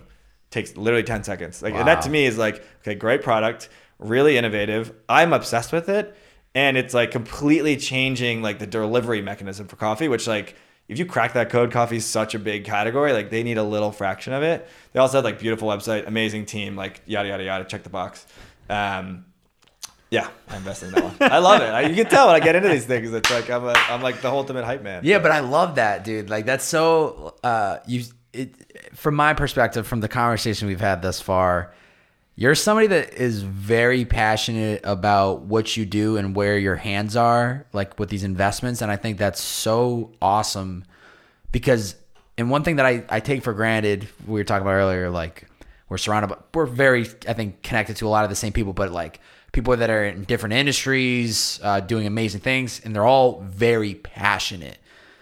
You have to be. You have to. But what I'm trying to say is that there's a lot of people that don't find that passion. or aren't seeking it. I mean, I like joke around with them a lot, but like a lot of my buddies from college are like doing the like financing in New York, and like it's a job, right? And they hate it, and they kind of think I'm an alien because like I love what I do, and I'm out across the country, and I'm like, I gave up meat for 6 months, and I got into like yoga and meditation and breath work and like all this stuff that's like so LA. But I'm like, all those things are amazing. Like it's just different strokes for different folks. And you know, I've had that question before, like, why are you so into Olipop? Like, how do you care so much about something like that? And like, it's hard to explain to people who like aren't on that wave. Like, I feel like you kind of like get it or you don't, and it's if you kind of cross that chasm and you find it, it's like the best feeling in the world, right? It's like a drug. But you know, it's like I try to tell people like focus on something that you're really passionate about, and like kind of try to back into like if you're graduating college, like my sister last year, she's super into health and wellness, but like it's really hard to just get a job at like an Olipop without some experience. So I was like, go work at an agency that consults for wellness brands. Go work at a PR firm. Go work at a digital marketing agency that wants to hire young, hungry kids and train them. And that's what she's doing now. Wow. And like if you go from the industry first lens of like what kind of companies do I want to be working with? What kind of people do I want to be working with? There's a way in to those places. You just got to kind of know and of course, like I'm in the space. I was able to like direct her a little bit and be like, kudos to her. She ended up like completely landing this job by herself, and it's like the dream job and where I would have told her to go, and she like found it completely independent of me because she's a rock star. But there's like ways to hack that, and people are like, oh, I can't just go work in the industry I want to. Like, you probably can. You just kind of got to figure out and wedge your way. You got to reverse engineer that position you want to be in, and how do you get to that excellent position? Exactly. You said 6 months without meat. You still on that? No. Okay. Not at all. I was 6 months. I was 6 months pescatarian. Wow. I had this like I moved to San Francisco. I'd never met a vegan in my life. That's a while ago. Okay. I watched Cowspiracy, and the sustainability thing clicked for me. I never whatever. I don't want to go too deep in that, but the sustainability thing, I was like, oh my god! Like when you hear it takes 2,000 gallons of water to make a hamburger, in your brain, you're like, I don't understand what you mean. It's a meat, like it's a piece of meat. Like where's the water? And then you're like, oh, it's going into the cows that are juiced up and pumped full of like corn and water to like make your burger, and that's the waste. And like I was like, oh, that's the disconnect I didn't get. And I cut red meat out the next day, red meat and actually dairy products. It's funny because I used to have like skin issues and cut red meat and dairy out, and I really haven't gone back. I'll eat like good red meat every now and then. I almost never have. Like I used to eat just so much Chobani yogurt. Haven't had one in 5 years. Damn, that's what I live off of. Clean my skin right up, really, right away. Yep. I definitely was intolerant. I had no idea, right? But if your body, you're not connected with like the body and all that stuff, it's tough to like know why you're breaking out, right? You don't think about it. I went like no red meat for like 4 months. I was actually on a road trip from San Francisco to LA, and I ate In-N-Out. It was like the only thing, like within 100 miles I was starving, and I got so sick. My body was just like, no sir, you can't do this. So I went without red meat for a long time. It's different, honestly, being in LA. There's like a lot more access to like grass-fed and pasture raised and all that stuff. And I went out for a while, like really gorging on like the Beyond Meats and like the processed plant stuff. And I was like, I don't think this is actually better for you. So I've kind of swung back, and I'll do like very focused on cleaner. Definitely more skew fish and chicken. I'll have like pork and beef, like very rarely at like a nice restaurant or something. But super cognizant of meat. Yeah, I think dieting, you have to test and try for your own body. I think everyone's a little bit different, and things affect you differently than might affect me. The yogurt, that's interesting. I might have to consider cutting that back, because I've even noticed recently, like, and I couldn't figure out why, like, my chest is breaking out. I'm just like, where the fuck is this coming from? It's funny you said yogurt earlier, and I was like, I don't know anyone who eats yogurt anymore, because it's like I've had so many people who've cut it out and just been like, oh yeah, that was it. I literally inspired. Like literally, I went to the grocery store, bought a bunch today. I'm gonna finish it off, and I'm gonna cut it in 3 months. And if you get a text and you hear from me and I say you were right, you're gonna know exactly what I was talking about. So let's freaking go. This is definitely this is a topic I hit with every guest, and it's been specifically interesting for when I get the women on the podcast, because I look today, it's probably about 80% skewing male podcasts right now. We're trying to swing it more, that's why I'm bringing more females on here. Yeah. What has your experience of the LA dating scene, or thoughts on it? Anyone? 100% better than San Francisco. Yeah. Yeah, it's not even close. It's fun. I know I'm very like blessed to have your personality. I have a lot of people in my life, man, and like I'm like very lucky to live by the beach in Venice, and there's like lots of people around, and like it's been so much easier meeting people in LA than I ever found it to be in San Francisco, because I was an outsider in San Francisco. I worked in venture capital, but I didn't work in tech venture capital. I worked in food and beverage, and I was like into like branding and design and aesthetic, and I wasn't into like big tech. And like you go out on dates, and it's like we don't have the same interests. Like, and I started going to LA, and I was like, these are my people. Yeah. And that, to be completely honest, like we've got this like Olipop's like a very LA brand. We're kind of all over the place. It's like it's but much easier when you meet someone randomly, and I'm like, yeah, I work on this beverage company, and like they're like, oh, I brought one with me in my purse today. Wow. It's like, it's kind of cool, sell. Right? Yeah. And so it's like hard to compare, I guess, to any other point in time in my life, but I love it. And it kind of comes back to what I was saying before. There's a lot of interesting people here. Yeah. There's a lot of people doing a lot of interesting stuff, whether it's like, like yoga instructor or like talent agent, right? It's like those are so interesting. Those are both so interesting in their own right. Yeah. And a lot of people are into the same. Like I'm obsessed with traveling. Like when that comes back, like it's a lot of you. It's not hard to find people who like are on the same wavelength as you. And I've never done the dating thing in New York, so I don't really have that to compare it to. But compared to San Francisco, it's you're more just going with the flow wherever the life takes you. Yeah, I mean, I'm not a dating app guy. I always found that to be kind of toxic. Like, I mean, I meet so many people through my like day-to-day life and through. You don't even need it. Like, if I don't meet someone through that like side of my life, I'm like, I'm doomed. This is why I'm moving to Venice, like that area, because there's a lot of upside. And before I even lived here a year ago, I used to live out in north of Burbank. I was in Sun Valley, California. Smokes. Yeah, it was uber budget. We didn't have much to work off, so we had to make it work. But that's exactly why I'm making the trip. Like, I have a great space here with these guys. I love both my roommates. But I just like miss every weekend. I am on the 405 going to and from 6. There was one weekend in 2 days I did 8 round trips, and it was ridiculous. It was like, God. I have to make the move. And so even though I know the price of living goes up and everything else in my life goes up, just like, worth it. Yeah, see, this is what I need. I need to see what to give me the green light. It's funny too, because I moved down to LA 3 years ago, November 3 years ago. Moved to Marina Del Rey, really busy area on Lincoln. Like, didn't love it. Yeah. Moved to Playa Vista, was kind of in the like cookie cutter, like young kids and dogs area, and it was like a really awesome place, amazing amenities, pool, gym, everything. But I was just like, is LA not all it's cracked up to be? And then like in the last year since being in Venice, all of my opinions have completely Mind changed. you, Marina to Venice is one town. I know. For people that don't understand, it's just it's two different worlds though. It's definitely two different worlds. And this was again pre-Olipop, really being in the. There is this kind of like entrepreneurial energy, startup energy. Like I know so many people building. Like one of my buddy Wesley has a kind of. It's a subscription management platform. So when you're a subscriber to Olipop, we actually proactively send you a text before your next order processes, and you can text us back if you want to switch flavors, skip a month, cancel anytime. Wow. And it's my buddy Wesley who built it in Venice, and like he's a friend, and we were like his first client, and so it's cool, right? And I've referred him a bunch of business, and like we're all like working together, right? Like my buddies at Seed, like I talk to them all the time. We're using a lot of the same influencers. We're trading notes. My buddy Ari, he's running our podcast. He's a Marina Del Rey guy. Like he was at Four Sigmatic. It's like there's this crazy like startup ecosystem on the west side of LA, and everyone's like into all the health and wellness stuff, right? Like people always like think it's hilarious when I tell them that like we do a lot of coffee meetings at Erewhon. They're like, you have meetings at a grocery store, and it's like, you don't get it. You don't like, get it. Yeah, you don't get it. We gotta bring you. I'll give you an Erewhon tour. I take pride in my Erewhon it'll be tour. the first Erewhon tour of my life. So my plug for you is guess the number one selling drink at Erewhon. Number one selling drink, non-water. Oh yeah. Number one by 2x.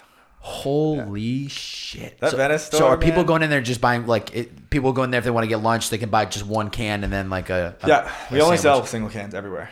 Really? Yeah, it's but online. Why I love isn't it a 6-pack online? 12 packs online. 12 packs. Why I love Olipop and why of all the how other much retail? $2.49. Okay. So that healthy drinks set at Erewhon, everything is $4. Like it's hard to get a drink there under $3, and we're at $2.49, and we go on sale. Every couple months we're 2 for $4 or 3 for $5. But that's accessible, right? If you're Diet Coke, you get 12 pack, got Diet Coke for $4.99. We're never gonna be there, right? We've got real ingredients. We have no fake sugars. There's 9 grams of plant fiber in there. That's not free, right? But like we'll be $2 long term, and that's my overarching kind of thesis on investing and like the brands I want to build are like accessible wellness. Like I don't want to be that $10 drink at Erewhon that just is for rich people and like Gwyneth Paltrow, right? Yeah. A lot of that goop stuff, it's like great if you can afford it, but like we want soda drinkers drinking this. I need Diet Coke drinkers in the middle of the country who are paying $4.99 for a 12-pack to be like, I'm going to pay a little bit more for something that's way better for me. Yeah. And that to me is how you build like true scale and impact. Like I don't give a shit about the health and wellness space, to be clear. Like those people are going to buy our stuff no matter what. Like we need to get to the soda drinkers. We need to get the people who are killing themselves with their soda consumption and get them off of Coke and onto Olipop. And that's kind of like our broader mission is mainstream. I can feel it, dude. It's coming. It's happening. It's coming. And I'll have this interview. And so when freaking, when the growth keeps coming, I'm going to start pulling these clips like, yep, we talked about it. We talked about it, called it here. Damn, next year's going to be massive. I'm super stoked. Yeah, that's bomb. Kind of getting towards the end. Have you ever heard of We Are Not Really Strangers? You ever seen that get shared on Instagram? Yeah. It's a card game. Yeah, exactly. So I bought the card game a couple months ago, and what I do beforehand, every guest gets here, is I pull a card for you. The idea is this card game is like Cards of Humanity, but for like real life, deep, not just scratching surface level questions, like diving deep. Question for you is, what would your younger self not believe about your life today? Literally all of it. Like I was like a very cute little kid, and then I was like a super overweight like 10-year-old, and I was a bully. I was not nice, and I was like projecting. Classic, you read about like, people like projecting. I knew I was getting made fun of for my weight, so I made fun of everybody. I was like Eric Cartman. I was like such a little shithead. I literally only cared about like the Yankees and the Jets, and like that was my life. I played baseball. I was obsessed with baseball cards, video, MVP baseball 2004, like Manny Ramirez. I still remember that. Sox, like, baby, let's go. My younger self would be absolutely shocked. Even my Penn State self, to be honest. Like if you told me I was going to move to San Francisco and start doing yoga once a week and give up meat and get into like health and wellness, like no chance. That's why I kind of feel like I'm like a mole. I've like gotten into this space. I'm super into it, but I also know what it's like to be like really anti it, right? And so I've like pulled some people in. Like my brother and my sister are both plant-based, and my parents actually like cut a lot of their meat intake. And like I've definitely been able to like take what I've learned and like package it up in a way that's like a little bit more approachable. Like I wouldn't just drop them into Venice, right? Venice is its own breed. It's kind of where all this stuff like starts, and you have to like take it, distill it down to like the important parts. Same thing with like the plant-based stuff. Like when I got into that, I felt like an evangelist where I was like, yeah, even if you're like not as much into the ethical side of it, which is like super important, but there's just some people who don't get there on that. Once they start understanding the sustainability stuff and the impact on your body, then you're like, oh shit, this is real. I need to pay attention to this. And so I kind of felt like, and I mean, it's funny because like I read Becoming Supernatural last year. I read Essentialism, Body Keeps Story. I've kind of like gotten a lot more into like the mental, like spiritual meets science stuff. And I'm a huge believer in it. And I've gifted Becoming Supernatural to probably 20 people. I've probably gifted Essentialism to 10 people. Wow. I feel like I'm like that guy who like made the jump over and like gets it, but I also get what it was like to be on the other side. So to answer your question, he would be surprised by everything. Wow. I always joke like 20-year-old me would hate 29-year-old me. They would not be friends. Not a fan. They would not be friends, which is like, I'm proud of that. I'm proud that I've been able to grow and like kind of leave most of that stuff in the back. I'm not perfect, right? I'm a Gemini. I screw up every now and then. No, but I love that you are like the way you just said that you're proud of that transition and who you've become, and like we change and our values change and our goals and our interests change with time. Do my college friends make fun of me 24/7? Of course. Yeah. Do I absolutely relish in it? Of course. Yeah. Yeah. Wouldn't have it any other way. Yeah. I love that. Before we wrap up, I always allow the guests to kind of put out a challenge to the listeners. If they've made it this far into the podcast at this moment in time, about an hour and 30, if they made it this far on this podcast, what's a challenge for them? Something that could benefit them, help them grow in any way. It doesn't matter what their interests are or industry that they're trying to get into. What's something that you've seen help you that you think could help them? Don't touch your phone for an hour when you wake up in the morning. If you have a job that allows it, I always tell people like, I'm at the point now where like, yeah, there's always fires that get to be put out, but like, we're not selling cancer drugs like we sell soda on the internet. Like, most things can wait till 8 a.m. So like I'm up by like 6:30, 6:45. I try to meditate in the morning. I try to get a workout in. I don't always do that. I'm definitely not perfect. I don't have like as rigid of a schedule as you do.